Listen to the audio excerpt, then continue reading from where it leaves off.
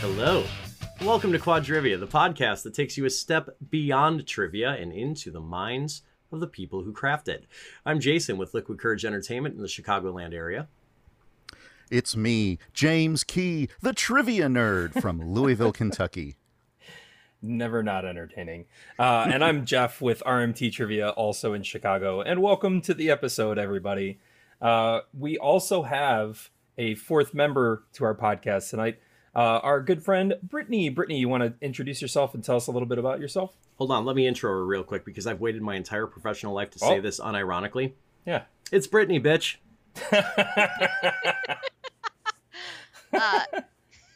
Thank you, Jason. I'm Brittany. I'm on Twitch as Ginny Pond, and I host a show called Ginny's Cozy Quiz. And I'm a relatively new trivia host / writer. You are, and we're so proud of you. It's like one of my baby birds grew wings and decided to fly because that's how birds work, right? They just grow the wings.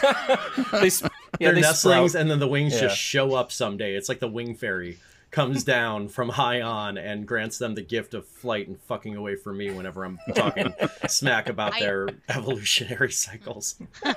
I think that's when 3 babies laugh or something that happens. Yeah, when a bell rings. Well, every time a bell rings, another episode of Wings hits syndication or something. So, yeah, Brittany, tell us a little more about your start in the trivia world. Like, as you alluded to earlier, you're relatively new in the space. I know you personally and professionally, I think a little bit better than maybe our listeners do, and possibly more than Jeff and James do. So brag on yourself for a hot minute. Oh, I'm great at that. No, I was in Quiz Bowl in high school and then kind of took years off of trivia because I didn't really know about pub trivia, and then got involved in pub trivia and then found Jason's game online through Geek Bowl connections, and then I haven't left. So, and then I eventually was like, hey, maybe I could possibly do this, and then got help with setup and started, hosting. So Jason was foolish enough to let me come on his channel and guest one time, and I really enjoyed it. So Trust me, I've had worse guests than you on my channel.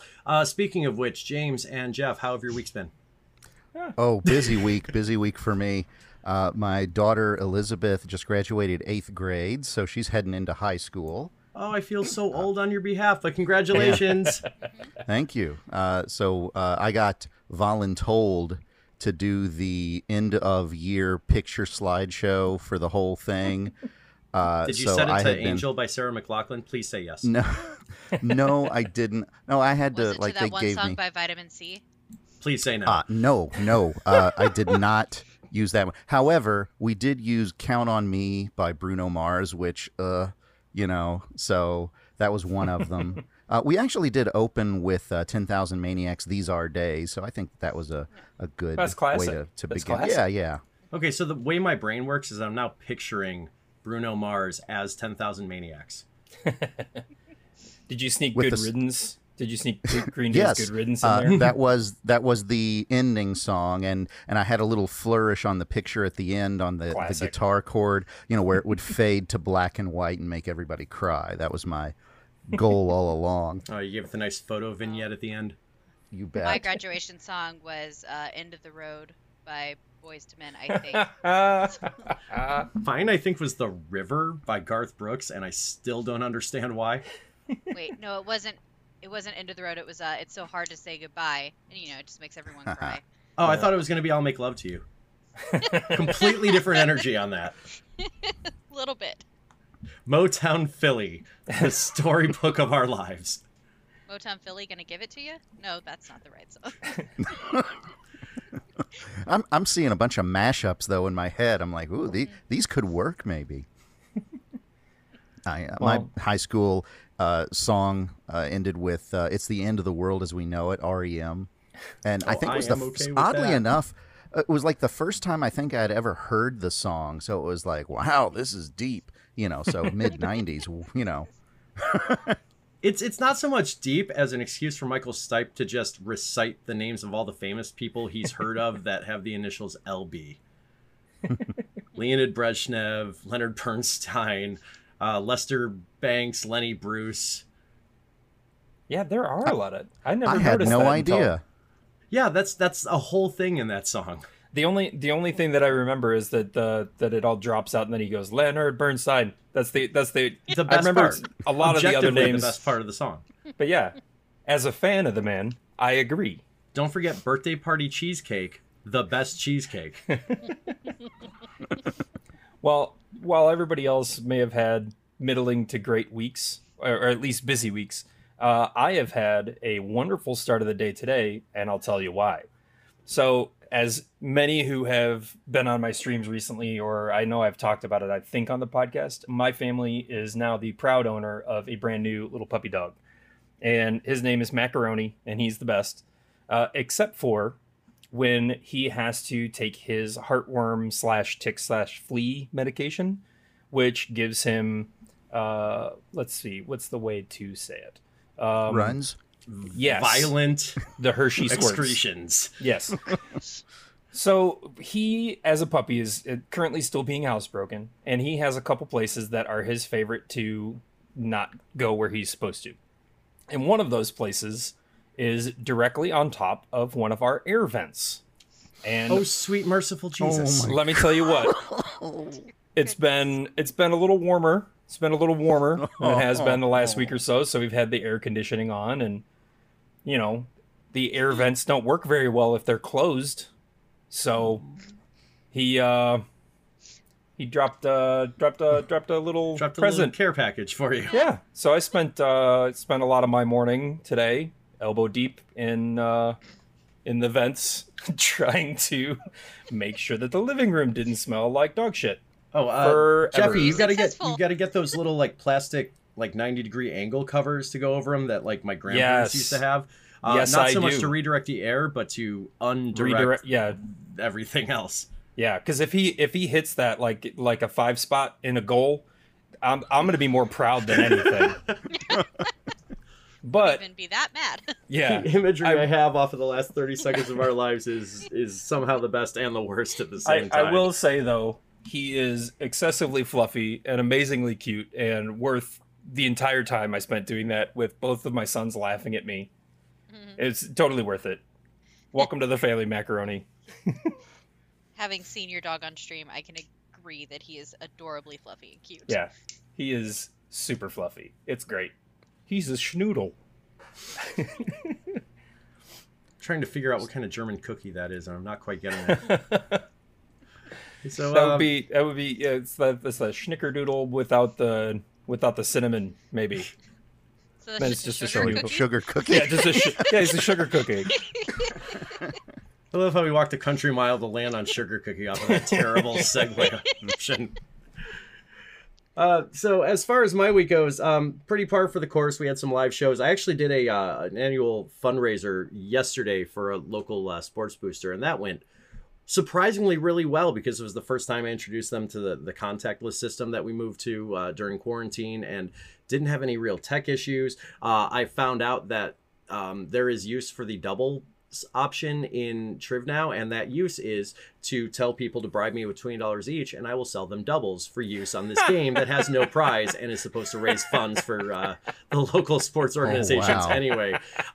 People opened their wallets, and we raised an extra several $100s just by telling people, hey, I'll give you extra points for money. That's super good to know because I still have been using paper, or I should say, for the larger scale events that I had planned that were canceled and then recanceled. I had still planned on using paper again. I didn't even think about using Triv now, but they have doubles and freebies, both of which I use in my like the I used to use stickers. They could put a sticker over the number of the question they want for free, but the stickers weren't free. They had to buy one from the same thing, raise extra money. Yeah, So James, that's- you were doing something similar as well with your fundraisers, right? I feel like that's come up in Yes. conversation before.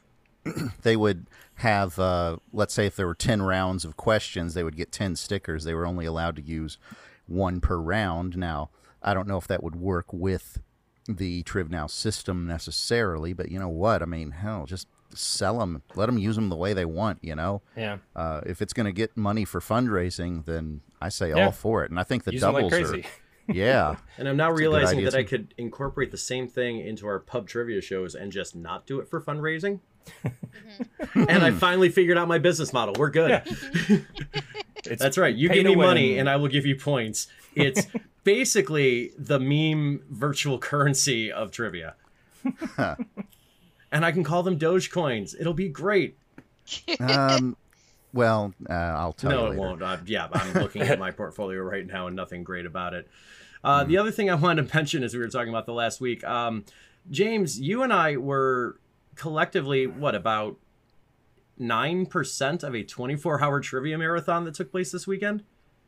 That is correct. I took an hour, and so did you. You opened the show, didn't you? Yeah, Actually. no, they got rid of me nice and early. It was a good idea. Yeah, but I took noon the next day. I figured I didn't want to take something in the middle of the night. I would have been useless, and so I filled in an hour. I did video game trivia for that hour, and yeah, I mean it was a big fundraiser put on by Quiz Bang Bang, another podcast. Friends of and the they show. were they were raising funds for UNICEF for the COVID vaccine, if I'm not mistaken. Am I correct? Yeah, they wanted to help COVID vaccination distributions in like 90 different developing countries in the world, which is way better than anything I've ever done. I think they raised over $5,000. Yeah, over 5,500 was My the last Lord. count. That's I think that crazy. yeah, I sent out flyers at one of my live shows. I kind of doubt anybody showed up to it, but I'll tell you though, this week at my live shows, I'm going to say anybody that wants to give a tip, all tips this week will go to that. So I mean, might as well keep the donations up. Maybe I Oh, could. absolutely. I love that idea. Yeah. That's Hopefully, awesome. I can throw a few more bucks on the pile there and get some more vaccinations and syringes and everything bought up. So Yep. Feel The good. Quadrivia podcast, we will subsidize your needle use. The tagline you never knew you needed. But the one we always expected we wanted. Oh, we should probably talk some shop here, shall we? Yes. Yeah, let's get into our roundtable discussion for the day. And today's topic was a listener submitted request. So huge shout out to friend of the show, friend of my stream, and all around swell lady, Sarah Khalil. If you're around in some of our streams, you may know her under the Twitch handle Saruda, and she suggested that we spend a couple minutes talking about the idea of building hints into our trivia questions, but doing so in such a way that the question is not just, hey, spot this hint and answer accordingly. A really interesting and nuanced topic, and I would love to get into it, but instead I'm going to throw to James to start us off. wonderful. So let me tell you something about hints when it comes to trivia. I think that one entity that does it really well is Jeopardy. Now, I think, though, with Jeopardy, it's a little different than what we all do because we have, long time thinking, 30 seconds, 60 seconds per question, whereas contestants have to be on the ball and get it within a split second, even as the question is being read. So I think that the hints that are embedded in the Jeopardy clues almost have to be a little bit more of a knock on the head than something subtle, So because I think that a lot of people that get on that show, obviously they know their stuff, but under the pressure of the lights and everything against each other or against the buzzers, you want to make sure that you have lots of right answers because nobody's going to want to watch Jeopardy if nobody's getting anything right. So being able to really balance that on a fine line, I think that they do a pretty good job with it. Sure, they're going to have questions on there that are going to be the know it or don't type, which, I realize that they also have their part in our trivia shows, but you want to make sure that you've got a high percentage of right answers. And I think that even that goes for us. We don't want to have a show where everybody's moaning and groaning about getting another antisocial where everybody drinks because nobody got it right. You want something where you got lots of people answering on high percentages, 60, 70, 80, or 90%, so that you feel like, everybody's having a better time with it. Because I think the more people that are getting things right, the more supposed fun that they're having, because you go to a trivia show to show your knowledge, and even if it was slightly spoon fed to you, you still you swallow it and you smile and you're happy about it. See, I'd take that idea and I'd expand it slightly. Maybe your sex tape. Sorry, Brooklyn Nine-Nine. Thanks, Peralta.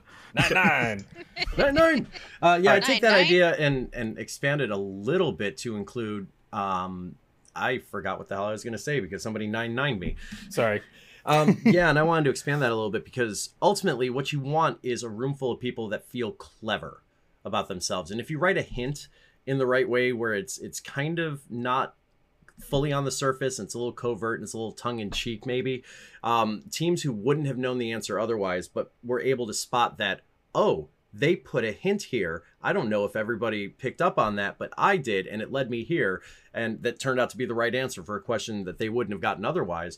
It's that pat on the back moment, and that, I think, is the real value of succeeding at pub trivia. Is not so much, oh, I remembered who was president this year, but oh, they made a connection to a candy bar, and now I think it's Grover Cleveland because I remember this weird fact about Baby Ruth's being named for his daughter. Yeah. And we've talked a lot on the podcast about ins and backdoors and different ways of adding extra information to a question that might act as a hint. Do you guys consider those all to be the same thing as a hint, or is a hint more explicit in your mind? Now, I'll take this one because I think everybody's answer is going to vary on this because we're just getting to like the semantics of terminology that gets used in the trivia space. But for me, the difference between a hint and an in is that a hint helps guide you to what the correct answer actually is, whereas an in gives you a second sub question, basically, that if you don't know what the main ask is, if you can ask if you can answer, I should say, the secondary part, and maybe put two halves together, you'll get there. So no, I totally see what you're saying though. So for example, one that's a really easy question on both sides would be what movie I'm never going to remember the name of the oh no, yeah, I do. What movie is set on the fictional island of Amity Island? So here's the shit of it, by the way, Jeff. When you said what movie and then you paused for 5 seconds, I swear to God, I was just going to shout out Jaws and make fun of you for not remembering the name of the film Jaws. You absolutely should have done that. But for example, James Bond's most famous metal-mouthed villain and the movie set on Amity Island, those are both different ins if you haven't seen either one. Or I mean, if you haven't, like, let's say you've seen Jaws the movie, but not too many Bond films, so you wouldn't know that Jaws is a character from that. That would be an in because it's essentially a second question that has the same exact answer. But a hint would be something extra like, what fictional movie, what movie was set on the fictional location of Amity Island? Also, it was scored by John Williams, or something along that would be the hint at the end there, that extra little bit, like, here's extra information that might make this part easier instead of a second question. Is that what you're saying? Is that making sense? Because I am 100% on board with that. I really enjoy that. Yeah. To me, I would say it kind of feels like all ins are hints, but not all hints are ins. So it's, I would treat an in as like a possible kind of hint, but if you're looking at it just from giving an extra piece of information that might help something narrow down for you, that's not necessarily an in, but it is a hint. Mm-hmm. Yeah, I see what you're saying on that. I'm thinking back to Jeff's Amity Island connection. My head went to, how would I write a hint for this that isn't necessarily an in? And I love wordplay. I love puns. My hints often land in that space. So my head went to Amity Island, the fictional island with some pretty sweet breakers, serves as the location of what 19 blah blah blah film. And yeah, Pretty Sweet Breakers is a subtle clue to get you to Jawbreakers and hopefully to Jaws. Oh my God. Well, I mean, terminology aside, I absolutely agree with what Brittany said about how all ins are hints, but not all hints are ins. I very much agree with that too. I'm just in agreement with everybody today. I'm in a really good mood despite having poop in my air vents. That's the type of day I'm having. I'm here to be on everybody's team.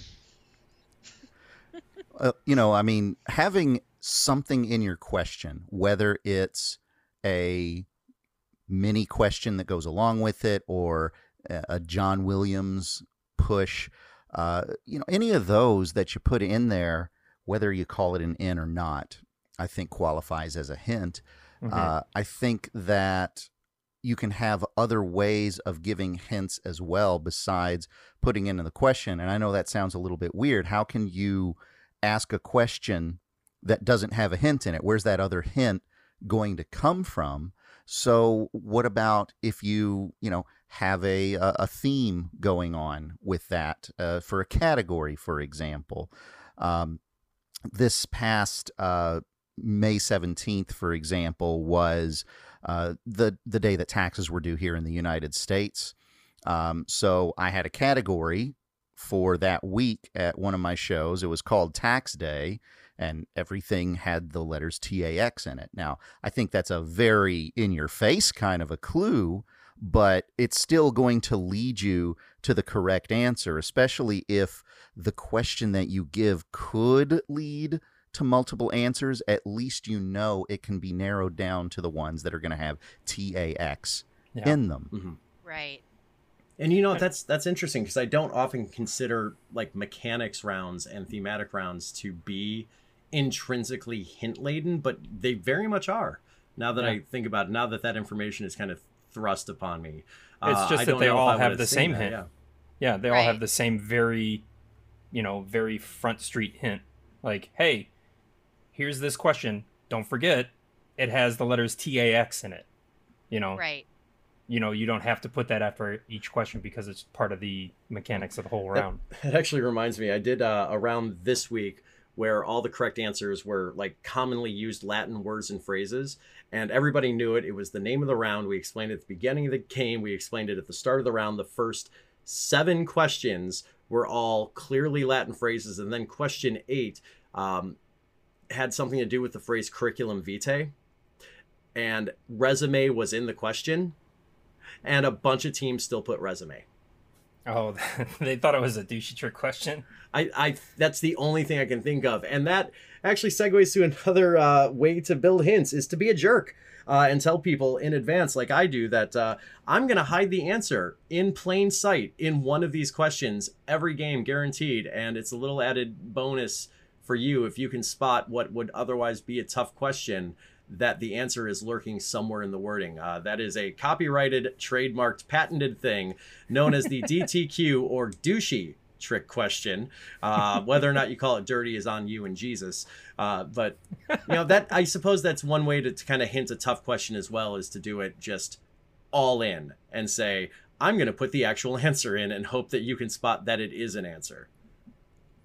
I actually did that at a recent show, and this was a brand new show actually that I've been doing, and I think that a lot of the players are like, well, wait a minute, he said it in the question, that can't be the right answer.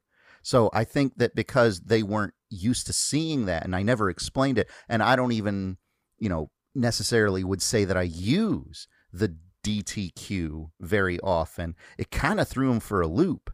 So whereas it's an expected trick, if you will, that you're going to use week to week. Man, to throw it on an unsuspecting crowd was kind of amusing to watch, because it ended up being where most of the people did get it right, but they were just a little bit like, you do realize you used the word in the question. I was like, yeah, that's kind of the point, is, aha, I gotcha, didn't I? So maybe as I start doing that and I warm up to the crowd, it might be something that I will use here and there, but I don't know that I'm going to do that every week. But I'll tell you what, since you've got it copyrighted, I'll make sure to send all royalties and payments in that way to you. So all I ask is for everything. Yeah. So thank you for that. But you bring up something important about doing something like a DTQ, and that is, I am overt about it because I kind of have to be, because if I'm not, and relatively new people don't realize that is quote unquote fair game in my game, then I am unintentionally leading them away from the correct answer. And that's the opposite of the intent that I have for the idea. Right, which is, I think, what kind of happened to me a little bit, although I think people just kind of, pulled the plug and said, I'm going to go ahead and say it. And lucky for them, it worked. Yeah.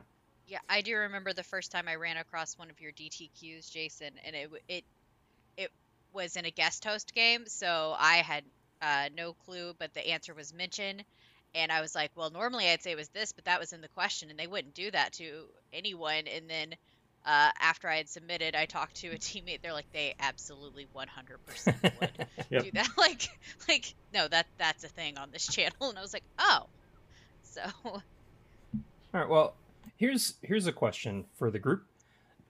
Do you strive to put hints into every single question? Do you have a specific way that you use them? Like in your mind, if you're writing a game and you wrote a question, what about that question would tell you that it needs something extra? It needs a little bit of mayonnaise on the sandwich or something, just a little bit something to bring the question together. Is it something you do all the time? Is it something that you sparsely use? How do you guys go about that? So with me, when I'm writing a question, what I always want to be able to do, just broadly speaking, is make it a narrowish enough option space that teams can educatedly guess what the correct answer is. So if the answer is a movie, I'll often pin it down to a year or a decade, even though that information doesn't necessarily need to be in the question, just as a little bit of a training, a bumper on the lane. When that doesn't work for whatever reason, because it would give too much away or not be helpful, then I'll consider going with some kind of clue, or alternate fun facts. Sometimes I use hints as a way to get two cool things into one question, where I think one of them is so obscure that it's not guessable in and of itself. And then when that doesn't work, I always have the option of shitty puns. And I like shitty puns. I think that some of the craft of writing trivia is to put your voice and your personality into it. Because let's be honest, anybody could type out the phrase, "What is the capital of Ohio?" And that's technically a trivia question. And that's technically a fair trivia question. It's not an interesting question. It's not a fun question. It's not an engaging question. But the other way to go about it would be, what capital sounding director was responsible for X movie in the Harry Potter film franchise? Yeah. I think just the first two, right? I don't know. I'm going to ask a Brittany because I'm in her house on this one. What capital sounding director was behind the I don't remember first which two. movies that Chris Columbus Chris directed. Columbus did 1 and 2. Oh, okay. Yeah. That's what I Yay. thought, but I am not going to get a Harry Potter fact wrong in front of you on my own show. High five my own brain. Yes. That's just trauma, Jeff. Well, okay. So besides the brain trauma I just gave myself by high-fiving myself, one of the things where I specifically look to insert extra hints or ins or anything like that is in questions that I write that are either in categories that are generally not everybody's favorite cup of tea. I'm looking in your direction, sports. A lot of times I'll write extra hints into sports questions, or recently I've been using them as kind of anything that happens in sports in the recent weeks. I'll use those as kind of like this is also a current events type thing. Like, oh, you may have just heard this name in the news because something just happened with triple doubles, or, if the question that I write, because I write my questions answers first, I say, I want to talk about this. And then I write the question that points to that thing. And if the question that I write is either too academic or too, it or you don't, for my own tastes, I'll try to throw in something extra. Like, those are the ones that I want to give a little bit extra on, just so that it's not a very clinical question. Like you said, like, what is the capital of Ohio? Okay, cool. It's not a great question, just like you said. So I like that word choice, though, clinical, for that kind of cut and dry. It's so sterile, and there, like, you feel like you're sitting on the crinkle paper with like the fluorescent lights and the doctor who said they'll be in 5 minutes, and you're an hour sitting on the crinkle paper. That's what I think of in those questions. It's like it might as well be on a standardized test in a doctor's office where everything is sanitary and, steel surfaces. Like, it just feels Mm-hmm. And so those are the questions that, like, I'll write those and then I'll go, that's crap, and I'll either throw it out and come at it from a different direction, or I'll try to make it more approachable to the teams by adding hints. That's where I think the hints do the best work, at least in my opinion. And to that end, we have to remember that quite often what we're presenting is a team-based game. So hints kind of serve as extra meat on the bone for multiple participating people to experience a question and come together kind of symbiotically and come up with the answer. Because, I might be the geography expert, but, if I was playing in a game with Brittany, for instance, she's the Harry Potter expert. And if we found a question that's kind of a dry geography question that has that Harry Potter connection, or vice versa, one of us who may be sticking on a particular point, be between 2 or 3 answers in our head, or need some kind of nucleus to latch onto for the memory, the hint can give a second person a way to shotgun ideas out there, and then the team knowledge base just kind of takes it and runs with it and hopefully lands on the right answer that fits all the parts. Right. And I think one of the things that, just with putting hints into the question, it does add interest to the question, or hinterest, if you will.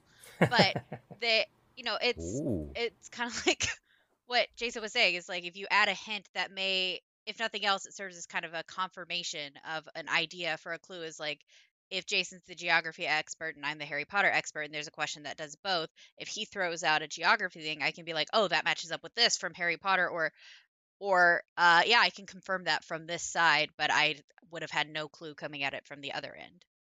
But Brittany, I don't know you very well, and I also don't know how long you've been doing this. So how long have you been a trivia writer and host? Oh, geez. I guess technically 2 months time-wise, but from number of games, probably about a month and a half. Okay. So I'm very new.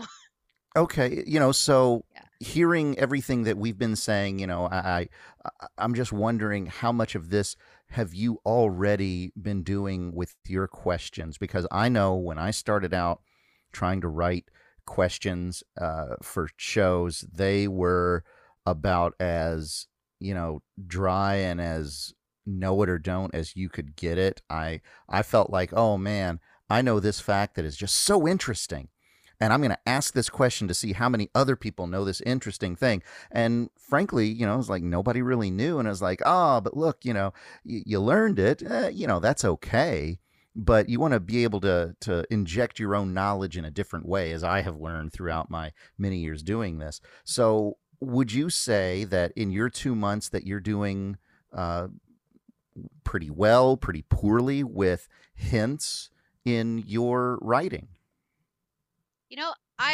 I'm glad you asked. I kind of, in a way, feel like I kind of had a leg up because I had a podcast like Quadrivia to listen to kind of give me hints like that. Because when I was writing my guest game for Jason's channel, a lot of my questions were very straightforward in their first iteration, and then I started listening, and I think I listened to one of the episodes about how to make a question interesting, and I went back and I rewrote a lot of my questions to add in hints to make them a little bit more accessible. So I I also just enjoy putting hints in, kind of similar to Jason. I like throwing jokes in where I can, to my questions, because it's just enjoyable for me. Like, there's nothing wrong with a straightforward question, but I think it makes it a little bit more interesting if, even if somebody gets it wrong, if they at least laugh at the horrible joke you made inside the question. Mm-hmm. It's the point is to give them a good experience rather than to, I want good get rates, but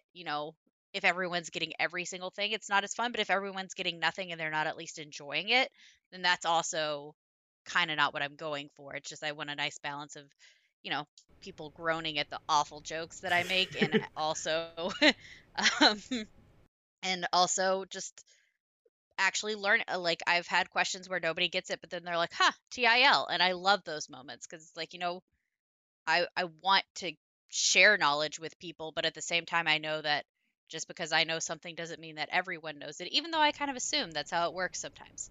So don't worry, we all do. And to broaden a little bit on what you were saying, because I've helped you theory craft questions. I've seen your streams. I've played your games. I'm left thinking that there are really kind of two reasons that one would include hints into questions. And one of them very much is because we like our players, we like our teams, and we want them to get the answer right more often than not. So, you're giving them a breadcrumb trail to follow, but that's not the only reason that one would write a hint into a question. And the other reason is a smug sense of self-satisfaction where you can go back to the question once the answer is revealed and shine a spotlight on the, hey, did you see what I did there? No, you didn't. The answer was right in front of you if you looked at it the way I intended.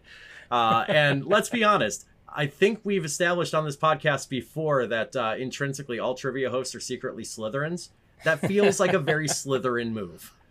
At least part Slytherin, I believe. So. Yeah. No, it is a lot of fun to go back and say, and if you caught it, here you go. And it's like, but a lot of times people do catch it and sometimes they don't. Or, I kind of live for the moments where I get a comment in my chat of, oh, I love the way this was worded. Even if they miss it, they're like, wow, that was a great clue. And it's like, I kind of live for those moments because it feeds my ego in a way that makes me happy. So. And I lied, as I think there's actually a third reason that you would write a hint in, and that is to be a dick. As I think about the concept of red herring hints a little bit here, I'm going to give you an example of a question that I just kind of theory crafted in the last minute or two. This is based on a question that a friend of mine wrote years and years and years ago that I've asked before, and I love this question because if you hear the first half of it and you tune out, you're going to get it wrong. But if you listen to the whole thing, you're probably going to get it right. And I'm going to make it harder by throwing in a red herring hint. In what super video game series does a mustachioed Italian plumber attempt to save a damsel in distress from an evil simian? Aha. If you didn't catch the word simian there, your brain is going to instantly go to Super Mario Brothers, and I've reinforced that by putting the word super in the clue itself.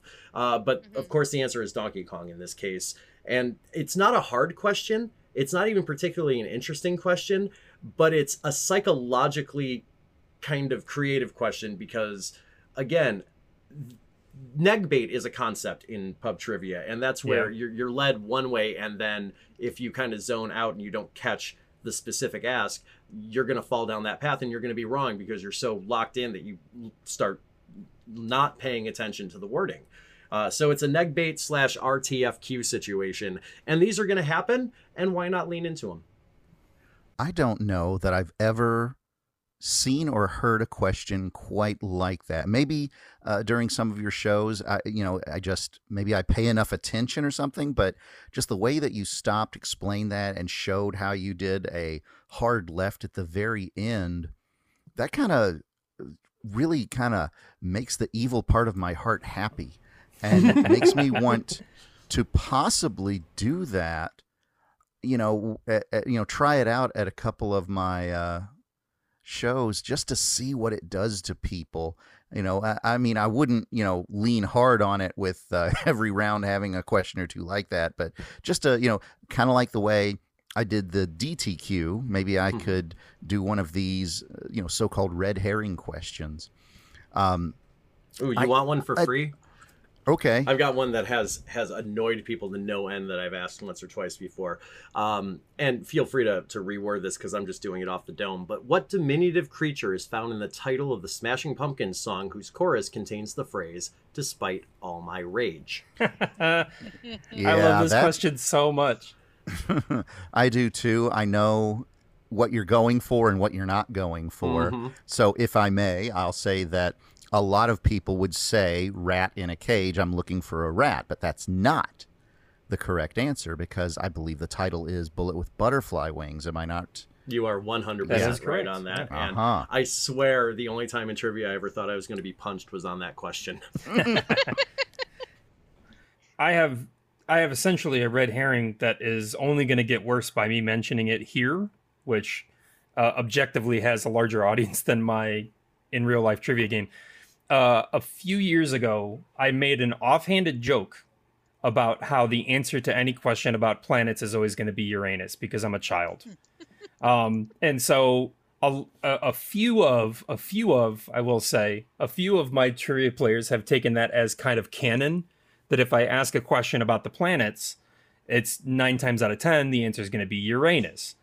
You know, because again, I'm a child. Right. And so it almost kind of I almost have to add in the extra hint that no, the answer is not Uranus, despite my tendency to ask about Uranus. Like, I either have to add that in, or my players are, if they don't know the answer, they're always going to default to Uranus. And it was just because I made an offhanded joke like multiple years ago, and it has continued. It's followed me onto Twitch, and the word choice that I used in that moment has kind of created this giant red herring forever of anytime I talk about planets, they're like, is this the moment where Jeff doesn't ask us about Uranus? Or is it I guess it's not technically a red herring, but it's like this clue that just won't go away. Like this extra hint that my players that have played with me before know about that maybe other players don't. And it's I always struggle when I write questions about planets. Like, do I mention that the answer isn't Uranus in this case? Like, or do I just leave it be and have everybody guess Uranus because it's funny? That gets to kind of a meta level of hinting, where if you know the host, you have a rapport and a history with them, you have a way either into a question or out of a wrong answer. I want to say that I have kind of similar stuff going on over the years in my games. It's not so much that I have made the mistake of saying, the planet answer is always going to be Uranus. I go the other way around. And I've had examples of things that are never the correct answer. And I do stick to those because they're much easier to not fall into a trap on. And really, the only one that still kind of exists and comes up is that the correct answer is never Aquaman. I will write questions that on their surface look like the answer is probably Aquaman, but then I'm going to have some kind of differentiating fact in there that makes it like Namor the Submariner instead. And people who aren't necessarily hip to my show might do the knee-jerk thing and say Aquaman, and I love that because then I get to reinforce to the room once again the correct answer is never Aquaman. So to your point, harder when you say the correct answer is always X, a lot easier to work with when the correct answer is never Y. Does that mean that Jason Momoa and Vincent Chase will never be correct answers in your games? Oh, no, I'll ask questions about Jason Momoa all day. He is Bay. Okay. But he's also Aquaman. Yeah, but not always. Yeah. Well, sometimes he's Khal Drogo. The best Drogo. And sometimes he's Conan the Barbarian. That's fair. But yeah, kind of to your point, like you mentioned the Aquaman and Namor, and it kind of goes back to something that James was saying about when you have a theme that can be a hint. And it, like I just recently did a round where the mechanic of the round was Answer Snake. And so you knew going in that your answer was going to start with the letter of the previous answer. And so they knew that it was going to start with the letter N. But I asked a question. It was very obvious, and it was about Namor, but it was could have gone either way. But because they knew that it needed to start with an N, it does help a little bit more. I suppose they could have put not Aquaman, and that still would have fit. I may have to make a policy at my shows now where the answer phrase never Aquaman will not be accepted for credit in any context. Because malicious compliance is the best compliance. But, yeah, and I guess that works for me asking it, but not necessarily you, because I think somebody could have just put not Aquaman for you, and is that acceptable? But I'll say the first time that happens, not now once we've made the ruling on a public medium, but if that had happened before this, the first time, I'd have given it credit because it's funny. Yeah, you got to do it like this week. Like if somebody does it this week before this episode airs, you got to give them credit.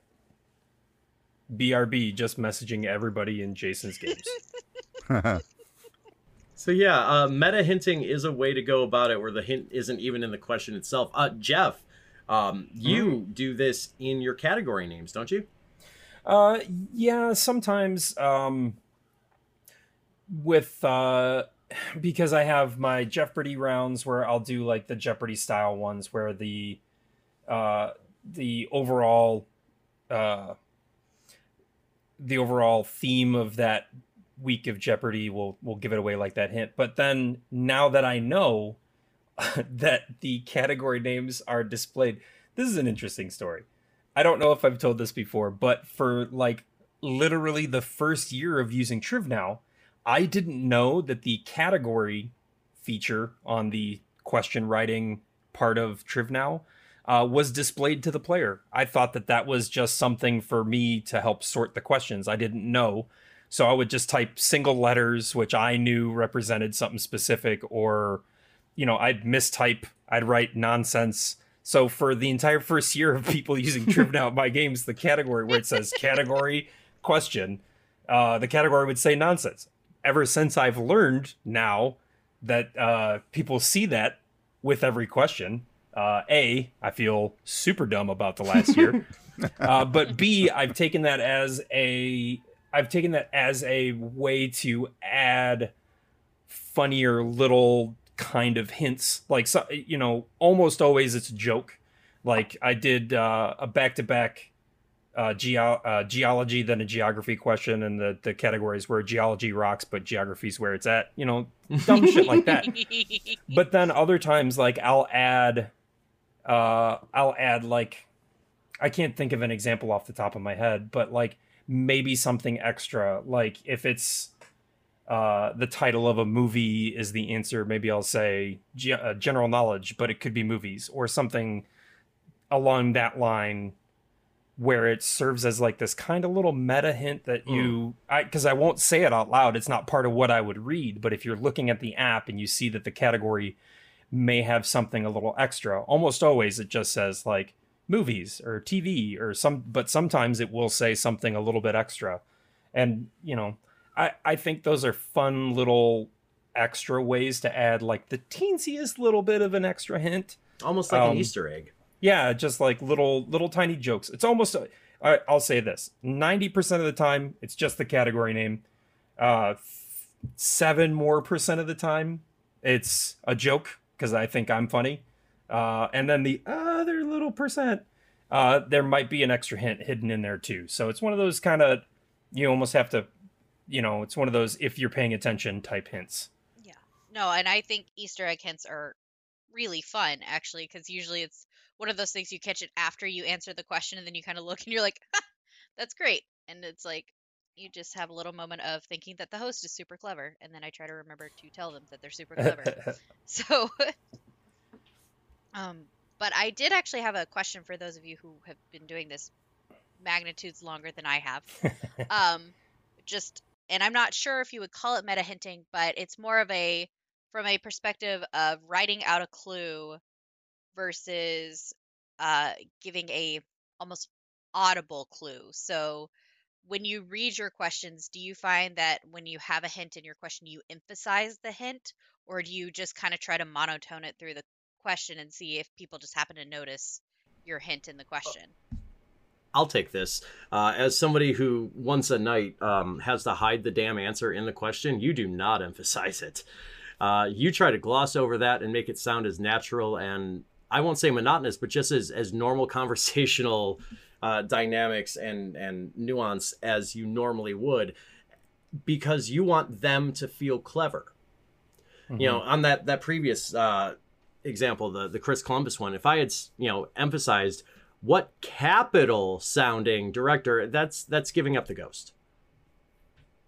Okay. At least to me. So I'll put it in there. I'll put it on the screen. I want you to have the experience of spotting that it is a hint and then deriving the answer from it. Because you get that satisfaction as to getting the right answer, where if I overemphasized it, I'm taking you by the nose and I'm saying, hey, I did this thing. You should pay attention to this thing. It almost makes the rest of the question pointless.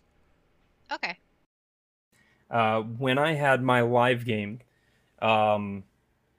I was way more hit you on the head with a hammer about my hints, in as much as I would put them in their own little text box with the big word hint dash and then more words. But those are more like, what baseball player did this thing? Hint, this is also another thing that they did, like just an extra bit of information. Sure. And in cases like that, where it's something that's way on Front Street, that is absolutely as built into the question as the actual question itself, like in as much as it's a second in or a backdoor or something else like that, Sure. I might emphasize those a little bit differently, just especially if I feel like if I think more than 50% of my crowd would get the second half more than the first half, I might lean a little bit harder on the second half of the question. But I do agree that if you wrote something cheeky, something hidden like an Easter egg, or something like especially like Jason's DTQs, or like if it's like we haven't mentioned it yet, but like if it's like a cryptic crossword, like something like where two halves of two words, like without the space, become the answer. Like you don't want to lean on those too much, because like Jason said, you want people to feel clever. You want them to find that on their own. And of course there's a thin line you kind of have to walk, where if they aren't getting those, like let's say you have 3 or 4 of those over a game, if teams are missing those over the first couple, maybe you could lean on one later in the game and kind of be like, hey, maybe it's a bunch of new players that you've never had before. Maybe they don't know your writing style. Maybe you might want to lean on it just a little bit to kind of to bring them up to speed and be like, hey, just so you know, this is a thing that we do. Super valid point there. Yeah. When I had my live games, I would go to teams that had never played before and explain a few different things, like, oh, hey, pay attention to this. Also, don't pay too much attention to the pictures. 9 times out of 10, they are just pretty pictures. Sometimes what you see in the picture is exactly what I'm talking about. Sometimes it isn't. So do what the words say first, and then if the picture matches, then feel free to use that as confirmation. So that's another thing too, that I don't know how many other hosts do images the way that I do. Well, that kind of opens up a broader way in which you can hint stuff, and that's through the environment. You do a PowerPoint-esque presentation at your games every week, so everybody's used to seeing all the questions in a nice, well-prepared slide, and there's always some kind of image. Sometimes it's there to be helpful, sometimes it's there just to match the content of the question, and sometimes it's you just having fun with an image. Unrelated, here's a picture of a rock as you ask a question about Dwayne Johnson. Yeah, exactly. The kind of thing. And that can expand, because I know a lot of people, when they run their live trivia games, they give teams ample time to think, to write down an answer, to hand up a slip, however the mechanism is. But they fill that dead air with music. And I know, James, you are one of those hosts that is used to curating a set list for your trivia games. Do you want to talk a little bit about how you use music as a way to help teams kind of land on the right answer? Absolutely. This is not a requirement that is set out by the company that I work for. However, I have always prided myself, honestly, on putting a song to go with the question, because the way that the game works is you ask a question and you give them one song to think about it. So that's their timer, if you will. Now, sometimes I can't really find a good match. I'll just play any random song in there. Sometimes I'll pick a keyword from the question and it'll be, related in that way. So if it's a question about which element on the periodic table, maybe I'll play Chemistry by, those guys that do chemistry or something. I'm trying to think. Those two guys. bands have well-known songs called Lithium, and you go with Chemistry. Yeah, well. That's the thing, though. I don't always want to use a question in the wrong, or a song in the wrong way, because if I'm asking a question where the answer is going to be iron, I might not want to play the song Lithium, because I don't want to give a red herring in that way. Well, that's what you do. You just intentionally play literally any other song but Lithium, and that's the clue for the fact that it's iron. Oh, You can say, okay, well, I sure. told you I didn't. Did I play lithium? No. Well, then the answer is clearly iron. I mean, but I have so many levels that I can take this. So, for example, this past week, one of the answers was Who Framed Roger Rabbit. So I played I Love a Rainy Night.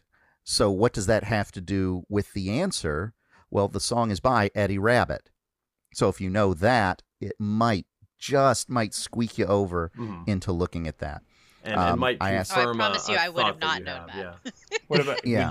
would you consider Echo and the Bunnymen also a valid clue? For Absolutely. Bring on the dancing horses. Yes. But then you're singing about horse. Anyway, I might play Sweet Caroline if the answer is North Carolina or South Carolina. That's getting a little bit towards the obvious, but I have even done it where I ask about a certain drug, maybe from, like The Wire or some show, and I will play the song Cocaine, and the answer is cocaine. And it is still not a 100%. There have been times where I will ask about a song, a specific song by a specific band, and I will play the song, and I still do not get 100% from it. I have opinions on this. Yeah. No, listen, I've had where teams will just look at me like, really? And, it's like, well, you knew it, so what are you complaining about? And, well, what is your opinion on that then? What do you say? I decided to do some, we'll call it market research, but it was really just feeling good about myself, and went into one of those national brand online streams a couple months ago just to see what all the fuss was about. And I don't want to out a company by name specifically. Let's just say that they combine being a DJ with trivia. Okay. And say Sure. no more on the subject. They had a question in their round that asked for the name of the musician who has written and performed songs like Bubbly and Realize, and it was multiple choice. And then they proceeded to play the song Realize by Colby Calais. And to me, that's no longer a question in the way in which it was presented. If you want to do a Name That Tune round, by all means, do a Name That Tune round. If you want to do a straight up trivia question and give the answer away overtly in the music, that's where I feel like you're going a bridge too far. You know what I mean? Yeah. The thing with the cocaine, at least you're not asking a question about the song Cocaine. You're asking a question where the answer is cocaine. And if your resident music expert happens to recognize that this song is Cocaine, you can make an argument that that's a hint. I still think it's a little beat you over the head, but you could convince me that it's not a bad idea. As to the other examples you gave, I love the idea of playing like Echo and the Bunnymen, or I Love a Rainy Night for the answer Who Framed Roger Rabbit. I really like the idea of getting them started with a musical clue. Kind of like the Sweet Caroline thing that you said. It doesn't give anything away, but it's a little more lead you by the nose to the ballpark of where they should be thinking if they're clever and pick up on the clue. But yeah, and maybe it's because I don't play a lot of music in my games, because when I did my market research, a decade ago, one of the companies that I checked out just had what I thought was a boring show. They'd ask questions blandly and plainly, and they would play out an entire 4-minute audio track that wasn't even related to the question, just to fill time. And at least when you use music to help people get the answer, you're doing something in a trivia sense. But I do have strong opinions about the idea of using music as an answer without writing a question about the music. I actually had two occasions very recent. Well, not two occasions very recently. One very recently and one a few years ago, where my background music served as hints for the questions on accident, totally on random, from like 7-hour-long playlists.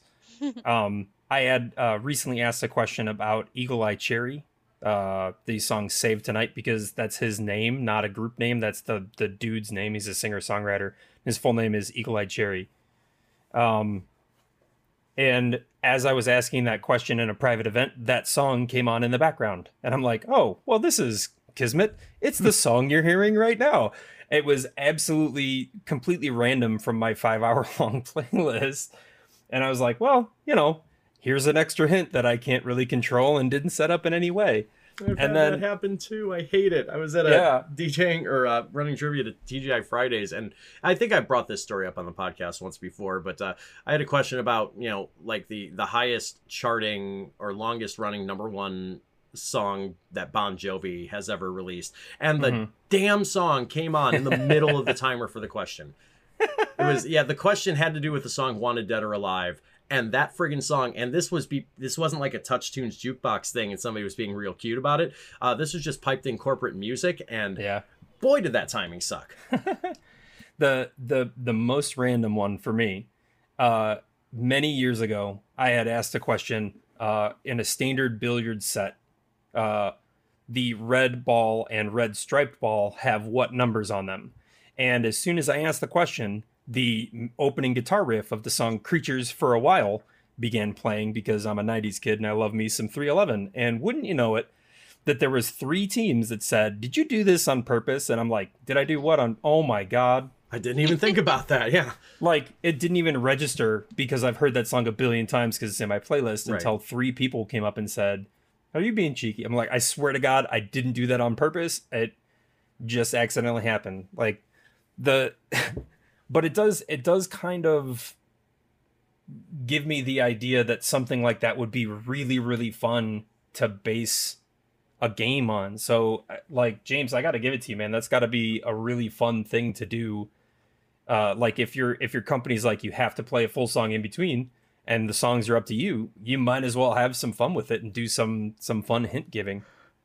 Yeah, it's because I went to a live show where they didn't do this. It was nearly the same format. It was, ask a question, play a song. And it's like, you could have, definitely played this song or some song from this genre at least. But, if you're just picking, out of your list on shuffle, it's just not as fun. It's not as engaging. So that's why I like to do it. And that's why I will, as some of you on the co-op know, I complain about when they don't send the questions in to me and I don't have enough time to curate a playlist, because I want, whether or not I'm working for somebody else, I'm working for myself in the gig no matter what. And I want people to have fun, because if they're not having fun, they don't want to be there. What's the point?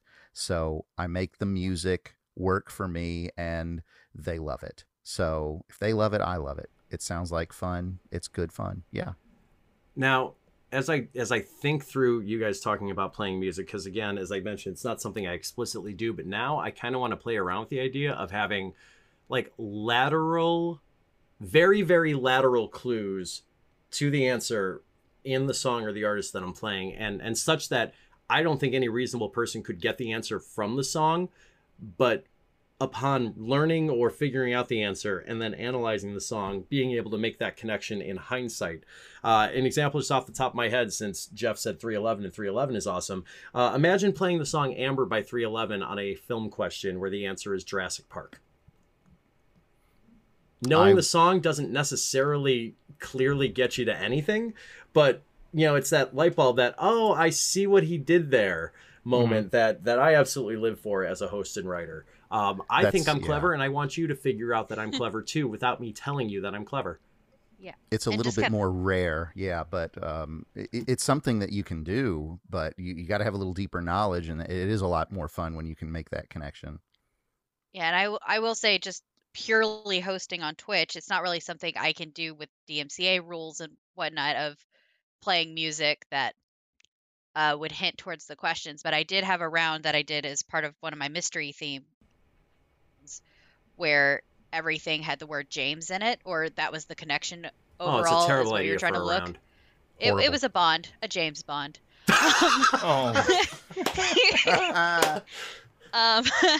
But during the time Pretzel Rocks was going, and a song, like 2 or 3 songs, either by a James or with James in the title, came on, and of course it pops up in the chat of, oh, this so and so by James and the blah blah blah. I'm like, man, I hope people are kind of watching chat and that just puts it in their head. It's like, because I have no control over what Pretzel Rocks plays.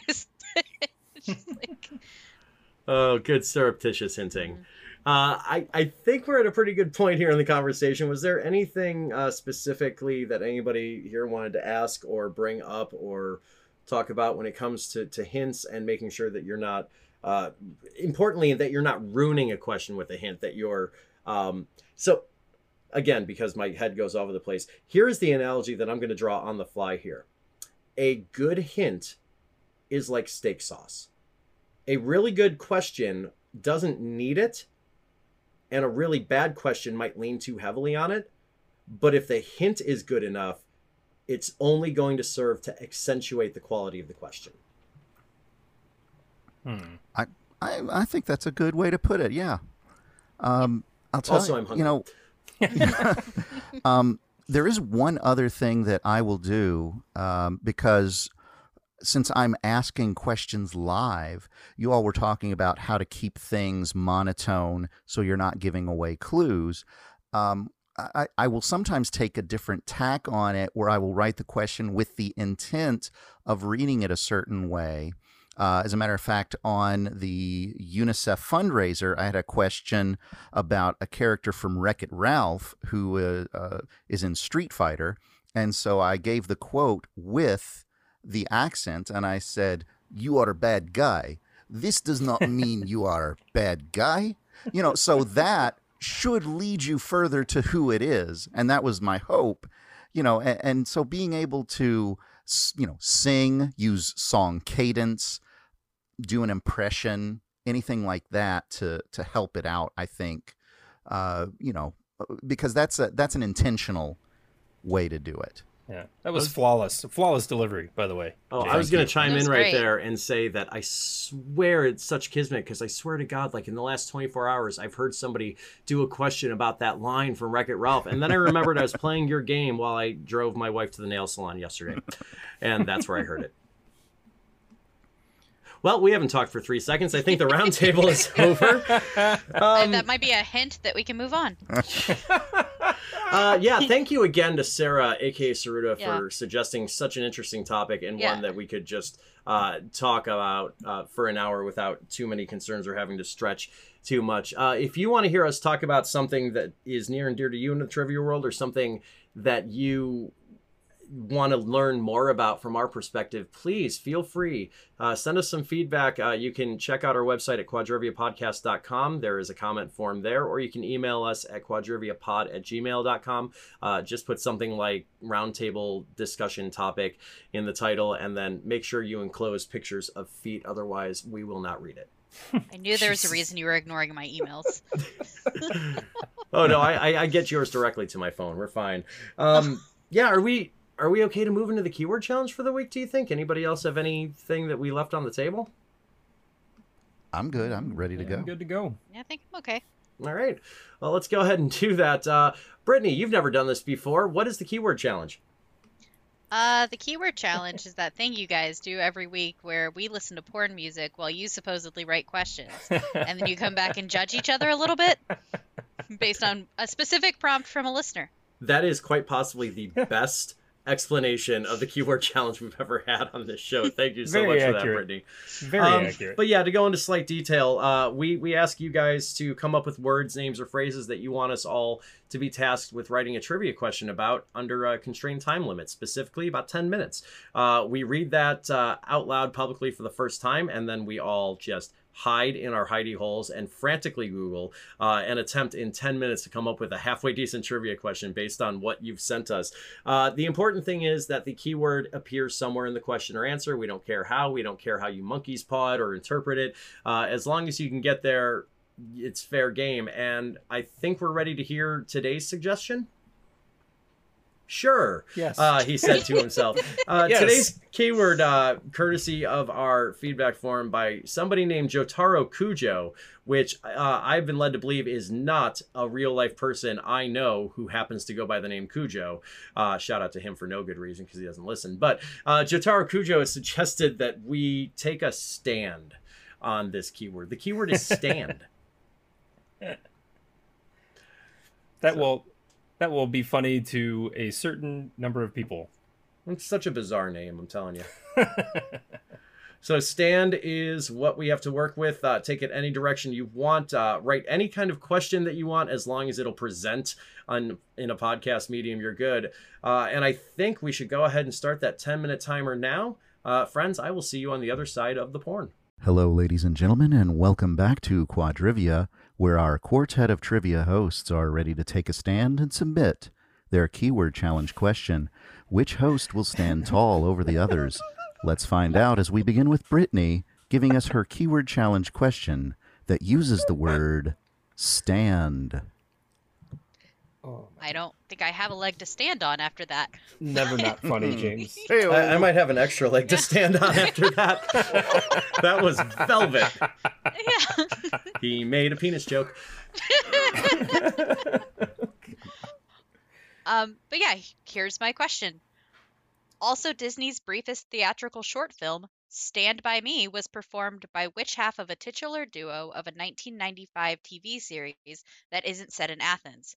Unfortunately, the character doesn't notice, as their Phacochirus friend is struck with catastrophe every time the title of the song is sung. There's a lot going on in this question. And I don't have anything to jump in on after that. I'm trying to think of mid-90s TV shows that would seemingly have some connection to Greece that don't. Is this maybe a Goofy movie? I don't know. Well, feels like it would be in that time frame, but I don't think I'm right on that. Stand By Me was performed by which half of a titular duo? And I'm wondering if this is like the song Stand By Me that we're talking about. And that somebody is Might be a struck cover with of it, maybe. catastrophe. I wish I knew what Phacochorus meant in this context, because I don't. I'm still stuck on the fake. So it's got to be an animal, right? A Phacochorus? Could be a plant. Yeah, that's definitely some kind of connection to like a Latin name for a living creature. Yeah, I'm tapped on feel- this one I because think I know. am too. Yeah. the number just of feel ins are so absolutely high, gutted. and I have I know. nothing. It's not for lack of options to get in. I can't get any footing. Sure. Is the answer stand? It is not. Then I got nothing. So is everyone tapping out? Yeah, I think Yeah, I we're think so. a universal tap out on this. Does it help if I tell you the Phacochorus is the genus of warthog? God damn it! Oh, Oh, everything just fell into place. mm, Yeah, Timon of Athens, the Shakespearean Mhm. play.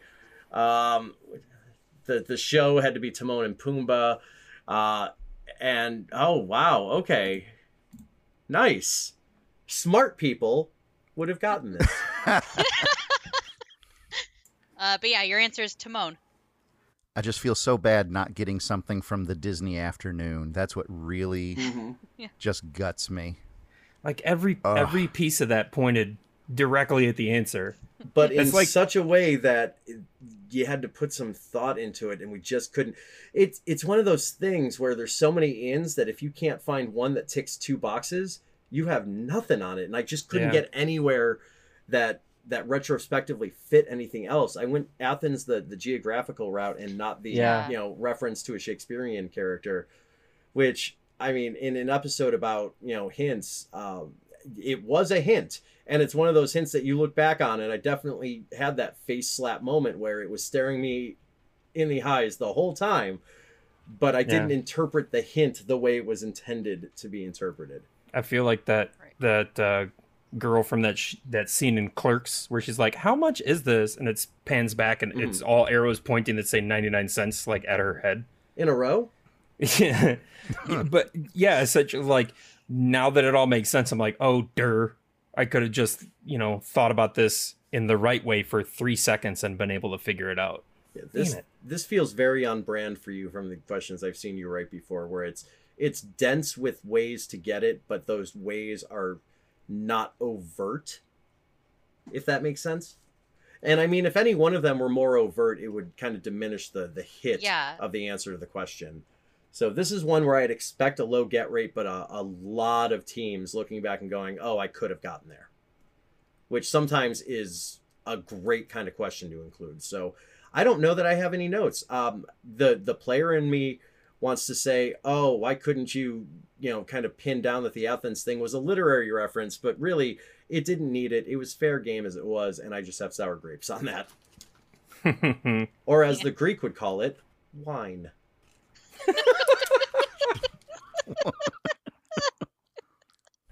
All right, should we move into the next one? Oh, no, maybe we shouldn't, because I have to follow that, and I promise you, my question's going to hit a lot differently than Brittany's did. Spoiler alert, you know the answer. Here's the question. Musically speaking, Mr. King encouraged you to do it in his vicinity. The Public Safety Patrol encouraged you not to do it in their vicinity, and some dreamers just encouraged you to do it. Full stop. What verb is it? Oh, I really have to rack my brains, but I think I know this one. Spoiler, you do. I'm still thinking, but yeah. I actually, I'm trying to think. I know that this is not BB King. I'm trying to hold on. I was going to say it, but I'll hold on. It's you're doing it. Oh yeah, Ben E. King, isn't it? That's I was gonna say, I'm pretty sure James knows the answer, and he's just trying to back solve the clues. Yeah. And then the second clue, I think, is my favorite pop song that features references to Nabokov. Well, it's probably the best thing in pop culture that references to Lolita, including Lolita. All right, so I mean, even the listeners have to know at this point that the answer is stand. Just by process of elimination. Yeah. By process. Yeah. So I've been doing this kind of question idea off and on lately, where it's I come up with a common word in the titles of several songs, and then I clue you to the full song titles in some kind of vague way, and all I have to do is come up with a common bond word, which is what I've done here.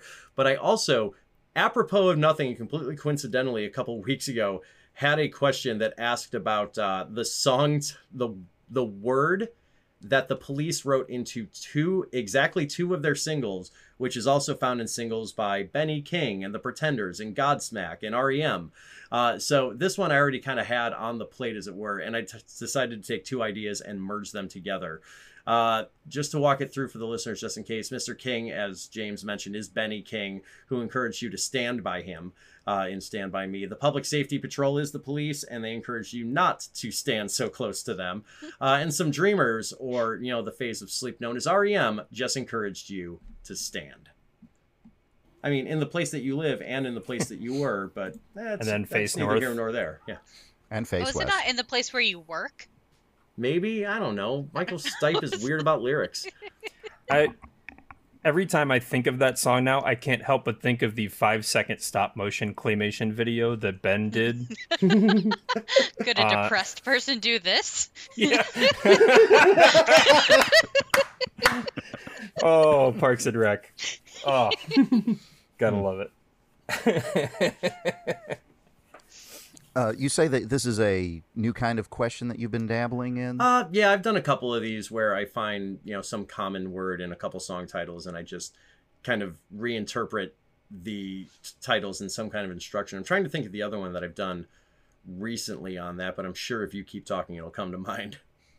Well, I got to say that it's a pretty good new way of asking that I've never seen before. So maybe it's something that I'll pick up for some of my own writing. No. Oh, I remember now. I did it for the UNICEF thing. I was going to say you did it for the weekend, UNICEF thing.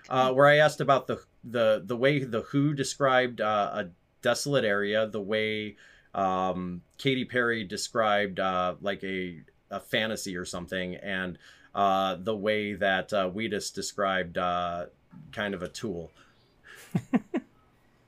And the answer, the common word there was teenage. Even though the Who song is called Bob O'Reilly, they use the lyric Teenage Wasteland and then Teenage Dream and Teenage Dirtbag. In a category called musical adjectives, where most of the guesses that came in were nouns. I do like the fact, and I'm just now going off what you just said, that you do actually point out the form of speech that it is. So that in itself is another hint. You didn't even have to say that it was a verb. You didn't have to bring any of that into it. Yeah, I could have said what word is it, but, Right. I don't know. That really was just a coin flip as to what terminology I wanted to use. And verb, I mean, because it's the kind of question that isn't overt on what's going on. Any way that I can tip off exactly what form the ask is in is probably a good thing. I like it's one of those too Yeah, clever for I my like own the good question. wordings. Well, And thank you for that. I'm over here 3 for 3, thinking I of- think. Yeah. And Yeah. I'm over here thinking of other songs that tell you to stand. I think Elvis Costello. Oh, what a segue. Can I ask my question? Yes, you can. Go for it. I suppose. All right, here it comes. With a fierce cry of anger, get up, stand up for your right. Are lyrics sung by Bob Marley in a militant anthem by what group? I see what you did there. I like what you did there. I love this. I love this. If we could Yeah. have more questions about music that I know immediately, it makes me feel better about myself. Oh, that was just every Wednesday night on Twitch there, Jeffy. Oh, you want to play those questions? That's a whole Yes. other thing. Yeah. I've got this dead to rights. I assume Jeff does too. Brittany, do you want to take a stab at it? I think it's something I actually know from a music space, which anyone who's ever played trivia with me knows that that's pretty rare. But I think Fierce Cry is the real hint that got me there for this. So, and I only really know one Bob Marley group. So, yeah, I think I got this one. Yeah, well, go ahead. Oh, okay. I think it's the Wailers. I am strongly inclined to agree with you on that. And I agree with both of you. I agree with the three of you. The answer is the Wailers. Yeah, it'd be really awkward if all four of us were equally wrong.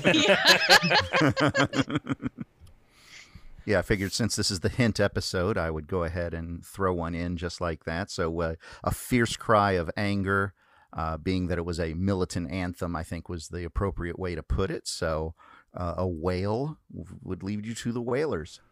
This is, I like it because it's one of those hints that if you know the answer and you knew it without the hint, you can go back and it's a wink to the crowd.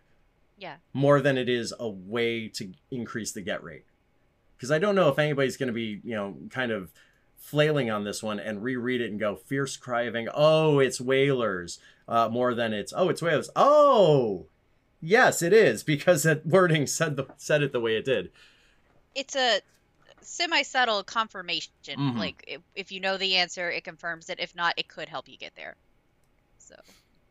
Yeah, it's very, I hope that it's very natural, because being that it was from that kind of a song, it makes sense for you to cry out in anger. So that was my go on it. You want my stupid version of your clue?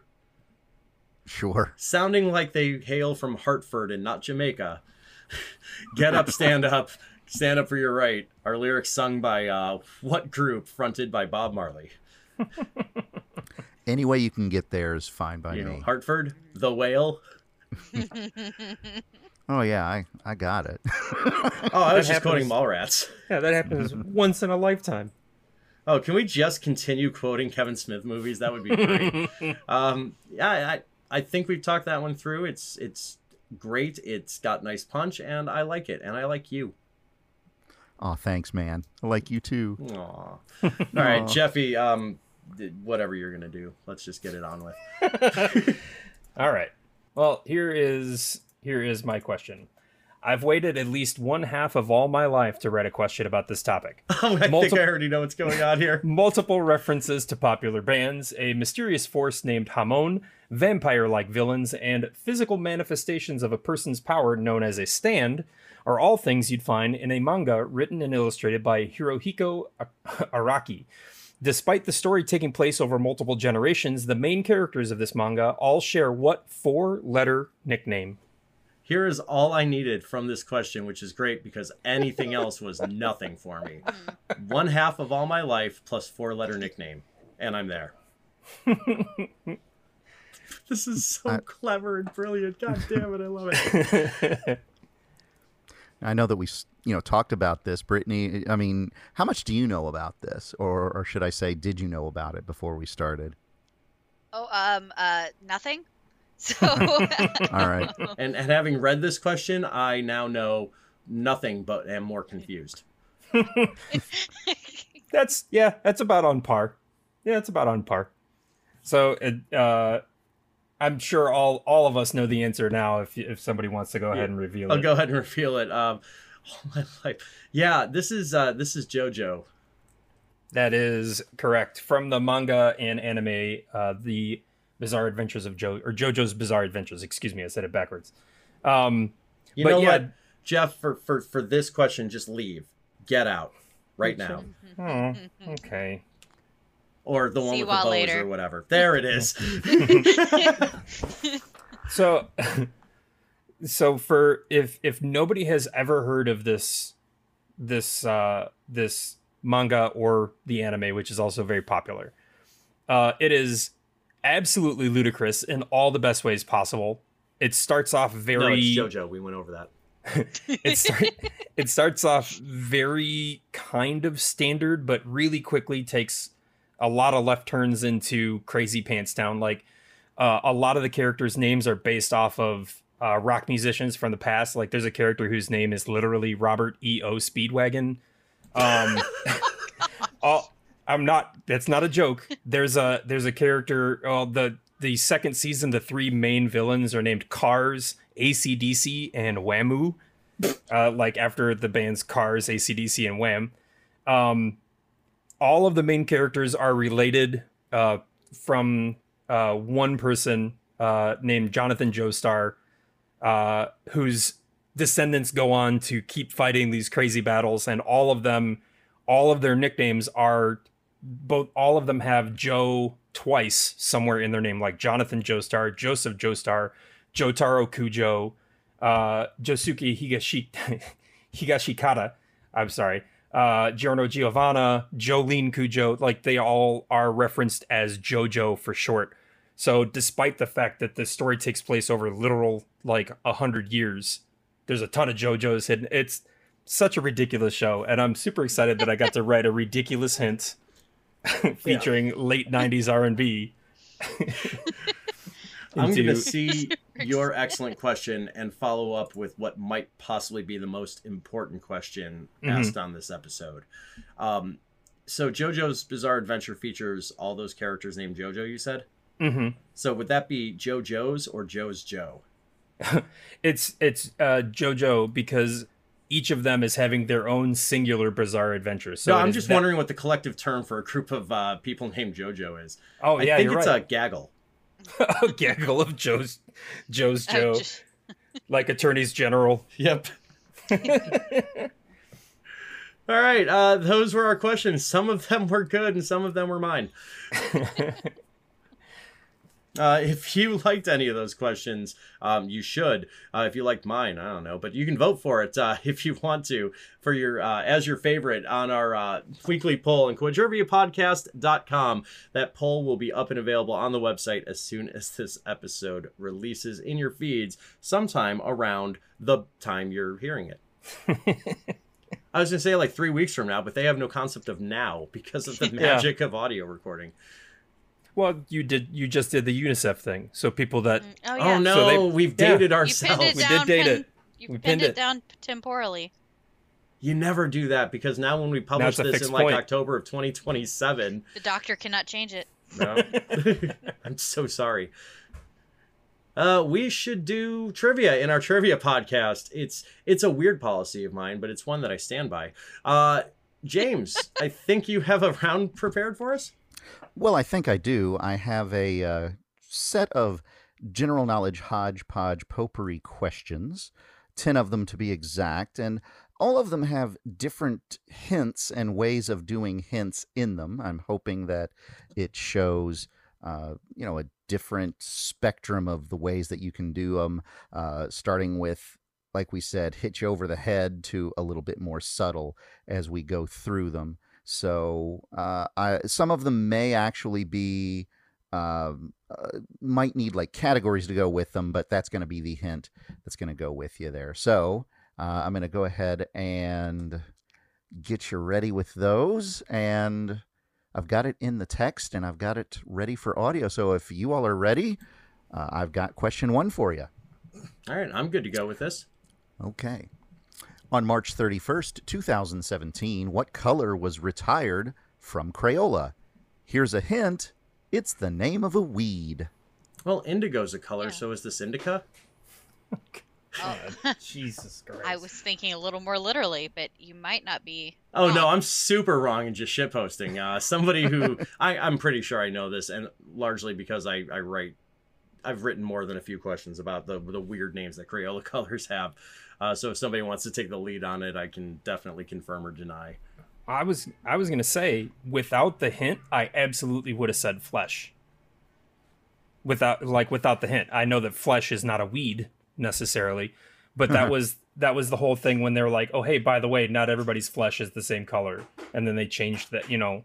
So without that hint, I absolutely would have gone the wrong direction with this. Yeah, I think Flesh was retired a bit earlier than 2017. But I was just trying to think of the last few times I've bought crayons.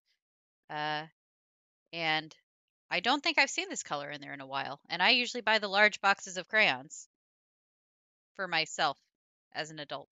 So Yeah, I'm pretty sure. And I had a conversation with my son gardening, like 2 weekends ago, about how these weeds are actually cool and maybe don't just weed kill them, because it's some bourgeois bullshit that in the United States we put grass all over our lawns and that HOAs will fine you if you don't. I'd much rather have a lawn full of dandelions.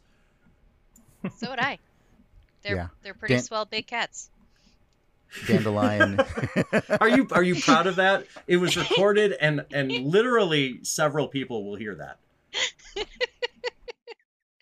Can one ever be proud of their jokes? Because I am all the time. You should be. That was beautiful, and it was so off the cuff. Yeah, dandelion is the correct answer, and you're right. I think that dandelions are pretty neat. I know that rabbits like to eat them, so pet rabbits, you gather up those leaves and stems. And see, there's another JoJo. Jojo Rabbit, right? Yeah. Oh yeah. Yeah. So I think that was that was your hitch over the head hint. So I think that being out of the way, we'll move on to another one with a little bit more of a subtle one. You're going to have some linguistics knowledge for this one. Number 2, what clear malt beverage, whose name means winter in Russian, was sold in the U.S. between 1993 and 2008, with limited returns in 2017 and 18? See, if this is the thing I think it is, I refuse to believe that it was on the market for 15 years and then they brought it back, but apparently that's the case. I have moderate thunder on this. Brittany, do you have any clue? No. I know it. I know it outright. Okay, so you're in the same boat I am. Gotcha. Well, let's see if Brittany can kind of sort her way through it potentially. I could not drink in the years that it was on the market, and even with the limited returns, I don't know if I would have looked for it. I mean, when I think Russian beverages, only one pops to mind, but it doesn't mean winter. So, Are you familiar with the mimetically, arguably terrible 90s beverage called Zima? Oh. Yeah. I've heard of it. So, I mean, I It's never the Crystal drank it, Pepsi of beer. Yeah. Yes, it Okay. is. And it tastes So, about as good. Okay. Yeah, Zima is the right answer. I remember one of the commercials where this really suave guy would replace letters in his speech with Z, and he went up to this woman and he said, "Hey, what's your Zine?" And she said, "Stop." There is no part of that sentence that was any better than the last part of that sentence. Oh, yeah. So Zima, the correct answer, your lemony, limey, clear malt beverage. We'll see if it comes back. And if it does, if it doesn't, I don't think anybody's going to really rave about it. Let's go to question 3. Preceded by the VIC-20 and the PET, what is listed in the Guinness Book of World Records as the highest-selling single computer model of all time? I think I have a straight guess on this. I don't know if there's a hint in this wording that I'm picking up on it, but I think I have a straight up guess on what this is. I would say, hint-wise, it's really simply that I said it was preceded by the VIC-20 and the PET. So not your most, subtle thing. It's just something to help you guide towards the answer. And I will admit that seeing one of those is what kind of jogged the memory adjacent to it to land on where I'm at on this. I don't know if the rest of my cohorts have a thought or a guess or want to talk it out. I'm trying to think, because VIC-20 and PET don't sound like modern things at all. So if Yeah, it's that's not, kind of what I was thinking. so I'm assuming that puts us into I don't know, like mid 80s, late 80s. Yeah. Like I don't think it's the Apple II, Right. because that wouldn't have been, it would have been preceded by like Apple. I can't think of, maybe it has something to do with like the way that computer models change, because they don't really have like models anymore. Yeah. I mean, I would kind of think of the same thing as you with it just sounds like older models, which I can really only think of one older model of computer off the top of my head, Mm-hmm. which would be like a Commodore 64. And I know they were popular, but I have never had one, so. If I was on your team and you said that, Mhm. I would absolutely be like, I am okay with that guess. Right. Because I can't really think of anything else that really fits the timeline. But I can't imagine. Well, let me say this. I'm not going to be surprised if that's the right answer, but I'm also very dubious that if you said the best-selling computer of all time was the Commodore 64, I'd say that's the dumbest thing anyone has ever said. Right. So the Right. fact that feels that way to me makes me feel like you are correct. So I'm with Ginny. I think it's the Commodore 64. And you are both with where my head went instantly, just because something about the phrase VIC-20 got me into Commodore, and the C64 back in the 80s was the gaming PC. It was really ubiquitous before Microsoft had as much market share as it did, and of course we were kind of in the dead days of Apple at that point. I mean, the 2E was out, Macintosh hadn't really taken off at that point. A lot of schools had the 2Es, but everything I remember going to like my local electronics shop for and finding like computer games had a specific version for the Commodore 64. It was kind of the NES of computers of the 80s. You all are absolutely right on all counts there. The answer is Commodore 64. Commodore made the VIC-20 and the PET before that, and the Commodore 64 was sold between 1982 all the way up to 1994. Ooh, wow. I mean, we're Okay, talking, yeah, we're talking like years after the Super Nintendo was released. So we're talking about, high-level 16-bit graphics, and people were still purchasing the Commodore 64. And you're absolutely right. It was a great gaming computer. It was able to, do pretty well, except for your Super Mario type side scroller stuff. But even now, in the 2020s, people have developed that kind of software for the 64. There are people still making games and software for this computer, mostly through emulation, but still you could load it on a disc and play it on an original machine, which is actually fantastic, I think. You know what I love about a question about Commodores? It's easy. What's that, Jason? Easy like Sunday morning? I'm going to leave the podcast forever now.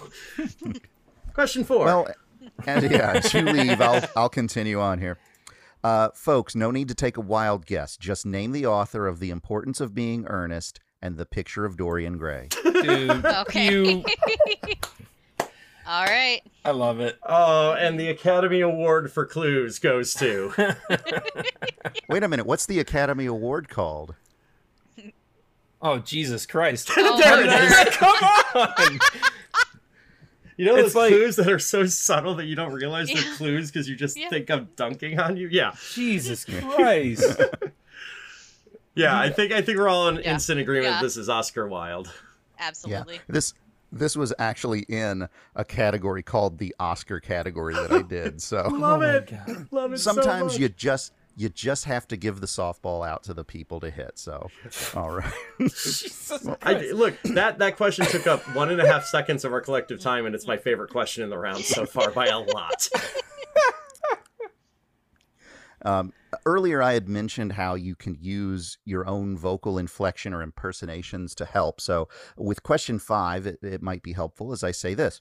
An article on bustle.com grabs you with this headline, quote, exactly how this movie overlaps with Jane Austen's Emma because Josh is totally Mr. Knightley. Can you name this movie? Ugh, as if. I love this question. There is. Yeah. Even if I This knew is the most nothing, meta thing that has ever been on this show. yeah, even if I knew nothing about the origins of this movie, as soon as you said "ugh," as if, as a person that is the age that I am, there is one movie that jumps out when somebody says "ugh," as if. Did you magnificent bastard, write a question in a round of pop clues that is clueless? Yes, that's right. Yep. And there isn't a clue in the question. I fucking love this so much. Well done. Why am I getting you to work for me, James? I should work for you.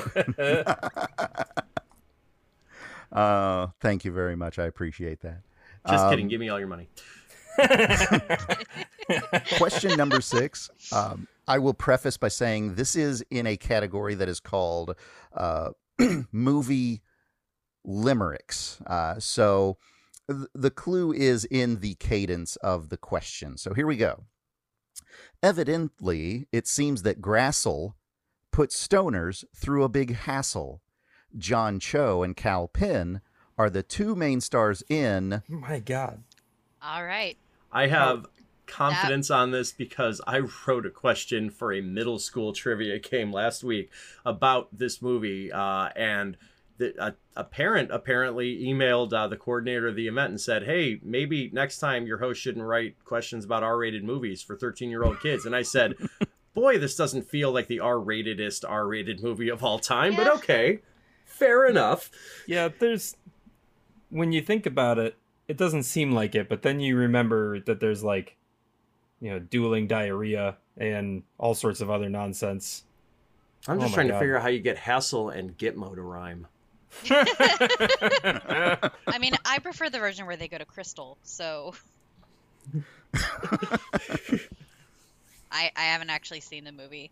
I don't know how big of a plot point it is, the location, so it's pretty much the whole thing. yeah, okay. Yeah, pretty much the whole thing. I think we talked long enough that the audience knows that we're talking about Harold and Kumar go to White Castle. Yes, that's right. And I'm going to break my arm patting myself on the back that I rhymed Grassel with hassle with castle. Oh, that's beautiful. It is. No, excellent work. Nice creativity. Actual serious question for you. Mm-hmm. Would you feel as though you needed to accept an answer that came in of Harold and Kumar escape from Guantanamo Bay? Well, I would not, simply because this is the movie limerick round, so it would have to follow the AABBA rhyming scheme. Okay, so that would have been a canonical aspect of the round. Okay, cool. This came in a category of 10 of these, and this was somewhere in the middle, so if they hadn't figured out the pattern by then, right, all the more woe to them. Okay, and again, that was a sincere question because I sometimes have the kind of players who would go, well, technically you should be able to accept this too, and I'm like, technically, eat my ass. Yeah, having done a limericks round before, I agree. Like, by virtue of it being a limerick, if your answer doesn't rhyme, it doesn't fit the category. Yeah, if it was the kind of thing where there was a mechanic and everybody was aware there was a mechanic, then 100% I agree with you there. All right. Well, let's move from White Castle to baseball with question 7. Suggestive of fiery rumors, what is the HSL when referring to baseball's off-season? I have like 2/3 of this, but that third thing I'm not super confident on. Brittany, this is sports. Take it away. Oh, sure. Well, with all my vast repositories of sports knowledge, fiery rumors makes me think that the H probably stands for hell or hellish. Let's see. I mean, I could make up an acronym for HSL. but that's about all you're gonna get out of me. Well, So- I've got the H and the S. It's the L that I'm not super confident on. Jeff? So I don't know what the HS stands for. I mean, maybe high school, but that doesn't match with fiery. Oh, I but can would, help you with the HS. It's the Well, I L. Yeah, I was gonna say if it's probably like league, wouldn't it be? That- I if would it was think league. baseball, like And 'cause that's the the L in thing is baseball. the Or- H and the S I have don't fit with an L being league. So fitting with the clue fiery. I've heard of the period right after the end of baseball as being the hot stove area where all the trades and stuff tend to happen. But I can't connect an L to that. Oh, that makes sense. Does that ring a bell to you, Jeff? Yeah, I think I've heard the term hot stove before too, but And I don't think it's a league. Hot stove Yeah. line, hot stove limit. Hot. Like I'm There's this- convinced it's Uh, hot stove. there's a ska band from Yeah. Chicago called Hot Stove Jimmy that's really good. Okay, so L is for Jimmy. Got Yeah, it. Yeah. L is for Jimmy. Hot Stove you Jimmy. write it Final wrong- answer. Hot stove Lemmy. I mean, It's the cover band Hot Stove Lenny. I guess in the absence of anything else, L for league, and maybe I'm just misremembering a thing, but I'm pretty sure the H and the S is hot stove. Is it like lineup or something like that? No, I don't think. Oh, it that's is. not- Uh, No, it's because it's specifically like all the movement that's happening in the off season between players and the minors and the majors and trades. That's not a and bad guess, everything. though. Lateral? No, I think it's a noun. I say we go with like hot stove league and pray that James smiles down upon us. Well, you should have stuck with Hot Stove League because that's the answer. What? Correct. Really? Yeah. Okay.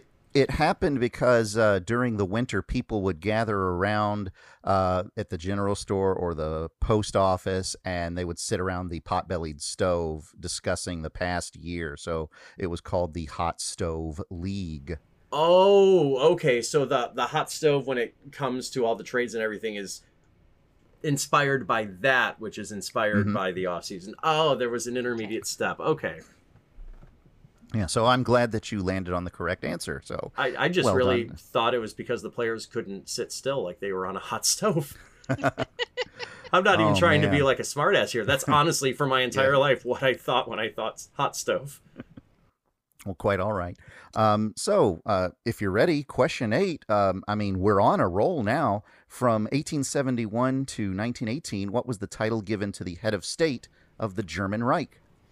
Oh, I love and hate you so much for this. Oh, yeah. Yep. This is like a Yep. Jeremy level clue where you get it and it's fair and technically it works, but groan. This But is I the enjoy dad it. joke of trivia. Yeah, I've got this dead to rights, and I imagine everybody Yeah. does. I do too. All right, Brittany, do you want to take the thunder on it then? Sure. Kaiser. I believe the last Kaiser. one was Kaiser Wilhelm. Yeah, as in a Kaiser roll. That's absolutely right. Simple as that. Yeah, sometimes the clues can be pretty obvious, so that makes it fun, though. So you all groan a little bit. It's a Mhm. shared joke. You I know, like if you you calling change it- it to be about Rome, you could put a little clue in there. Oh my god. Oh my god. Unrelated, no, my I pizza actually just missed what arrived. you so- said. Oh, I said if this were about Roman leaders instead of German leaders, then you could have put a little clue in there. All right, two I like how questions you to go called it before my yeah. Little Caesars, which I think just arrived, gets cold. Yeah. Let's go to question 9 here. Lounge lizard Tommy Velour and R&B singer Purvis Hawkins were characters portrayed by this female comedian, and that's the truth. Oh my god. I'm having a name blindness moment. Oh, I know exactly who this is. I can picture. I can tell you who it everything. is. Oh, I got it not now. From, Yeah. Yeah, I got not from the first 2 clues, but from the end. Yep. I think I'm actually more mad that I don't remember the character from which the line "and that's the truth" comes from his name is, but I'm picturing everything about it. Think of a really big rocking chair. Oh no, I'm picturing everything. Oh, I can't remember oh, that okay. character's name, but it finally got the comic's name at least. Okay. So, Brittany, any thoughts on this one before Jeff and or I spoil it? I it's like all kind of ringing bells for me, but I'm not landing on a name. Are the bells going one ringy dingy, two ringy dingy? So many iconic characters that she played. Yeah, I'm blanking, so I'm tapping out. So I'm trying to marshal a pun for this, and I can't get there. Oh my god. There it is. I'm like, somebody please get it. It's terrible. Somebody please get it. Jeff, you want me to take this one? Yeah, sure. Yeah. Was the character in the rocking chair, was her name Sally Ann, portrayed by Lily Tomlin? I thought it was Edith. Edith Ann. Edith Okay. Ann. But yeah, portrayed by Lily Tomlin. Yeah, I did pick a couple of characters that maybe weren't as well known. Plus the fact that both of those characters were male, and she was a female comedian. I thought was just a little bit on the interesting side there. Now, if you wanted to be a dick, like I would be, I would just say female. I would just say comic instead of female comedian. Take any gender identifiers out there and lean on the fact that you mentioned two male characters, and let people's biases about gendered language take them the wrong way. Yeah, at least at the show that I asked this, it was people who they were they were your elders, let's say. So okay. I didn't want to really upset a bunch of people. Yeah, by all means, play to your audience and the way that you want that show to go. Oh, yeah. I'm just a dick. Yeah. All right, I've got one more. The clue in this is really, it's part of the factoid of it, so we'll just get right to it. It says, the first episode of Robert Van Winkle's series on the DIY Network was entitled Nice Landscaping. By what stage name is this handyman / rapper known? Oh my god. All right, stop with the laughing and listen as we collaborate. Do you want to collaborate on this?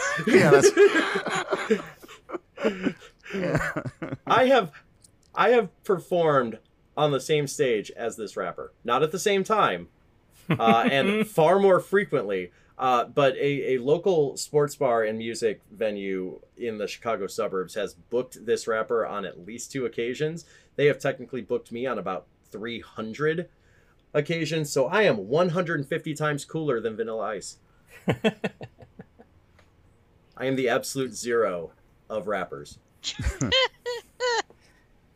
Yeah, if anybody wants to punish themselves, feel free to listen to his 1990 something album Hard to Swallow, because it's when he stopped being a regular bad rapper and became a regular bad nu metal rapper.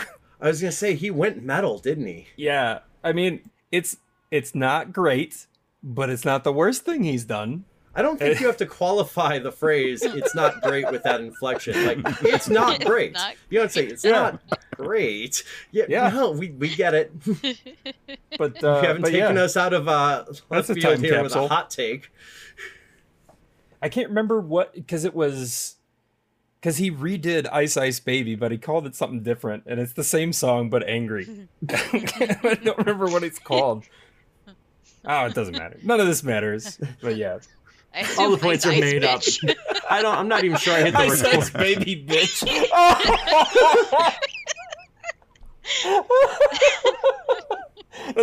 That is in fact the same song but much angrier. Oh my gosh. I guess that's our homework for tonight, is to go listen to that, make it into a question for all of our there you go, listeners. Send us your best / worst Ice Ice Baby / Vanilla Ice / Robert Van Winkle question. I think we've covered just so little of the broad landscape that is the stuff that's about to come into our inbox. And Jeff, where would they send that stuff? Because we're crazy and we'll actually read it. Yeah, if you want to get a hold of us outside of the show, you could send us an email to quadriviapod@gmail.com. You can find us on Twitter and Facebook at quadriviapod, or you can visit us at quadriviapodcast.com. Or we also have our own Patreon now. I'm pretty sure it's patreon.com/quadrivia something. But yes, you can go support the show there by visiting our Patreon page, which I don't know the name of. And you should, because you're one of the patrons. I am. That's right. I might be wrong, but I think I was the very first. Well, Corey it's Corey a coin said it's flip live right now. I'm not gonna lie. Yeah, Corey said it's live, and then I said, "Have my $3, please." He doesn't even Patreon at a higher level. I love it. No. All right, James, where could people find you if they wanted to send you love letters about those puns and clues and hints? Well, like I say, I'm the Trivia Nerd, so you can find me at thetrivianerd@gmail.com. You can find me on Facebook, Instagram, Twitter, at The Trivia Nerd. You can also find my website, thetrivianerd.com. Oh, And I that's figured it. there was more of a way that you inflected that at the end. I think all three of us are like, and? Yeah. What's the slash? Brittany, if people want a cozy quiz in their lives, where would they go? They can go to twitch.tv/GinnyPond. GINNYPOND. So And more That's importantly, when would yeah. they go? that's a good question. I think by the time this comes out, probably Fridays at 9:15 Central Time. Or 9 p.m. Central Time, whatever we decided there. Right after Phil's game, basically. Oh, okay. Yeah. Well, if people want to find me, God help them, but they can at twitch.tv/liquid_courage. That's underscore with an underscore courage with a K. Pretty much the same way to find me on Facebook for everything new and exciting in the Liquid Courage world. And whatever that third thing I was going to say is, and I don't remember now. Jeff, how about you? You could find me at most of the places just by searching RMT Trivia. I stream on Wednesday nights as part of a block of fun dudes, including Jason, at twitch.com/RMT Trivia. And I took the time to correct my previous mistake. You can help support the podcast by donating your USD dollars at patreon.com/Quadrivia. That's it. That's Nothing right. extra. That's You it. heard Jeff. Give us the USD. Where do we go?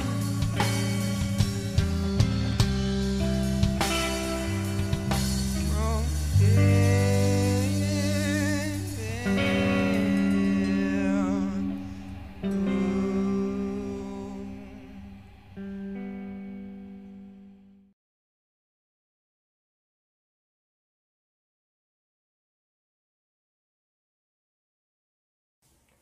Luke is sitting in a box with one of the dog's balls, and he won't give it to him, so the dog is barking at it because the box. I is was an wondering if you impenetrable gotten the fortress. puppy neutered yet. Okay. No, but that's gonna happen. It's either gonna happen like immediately or we're not, because the stud fee for a dog with his coloration is gonna be really high. But also he's already humping everything, so it's kind of like we don't know if we want that to continue. So there's some information for the end of the podcast. Jeff's dog fucks.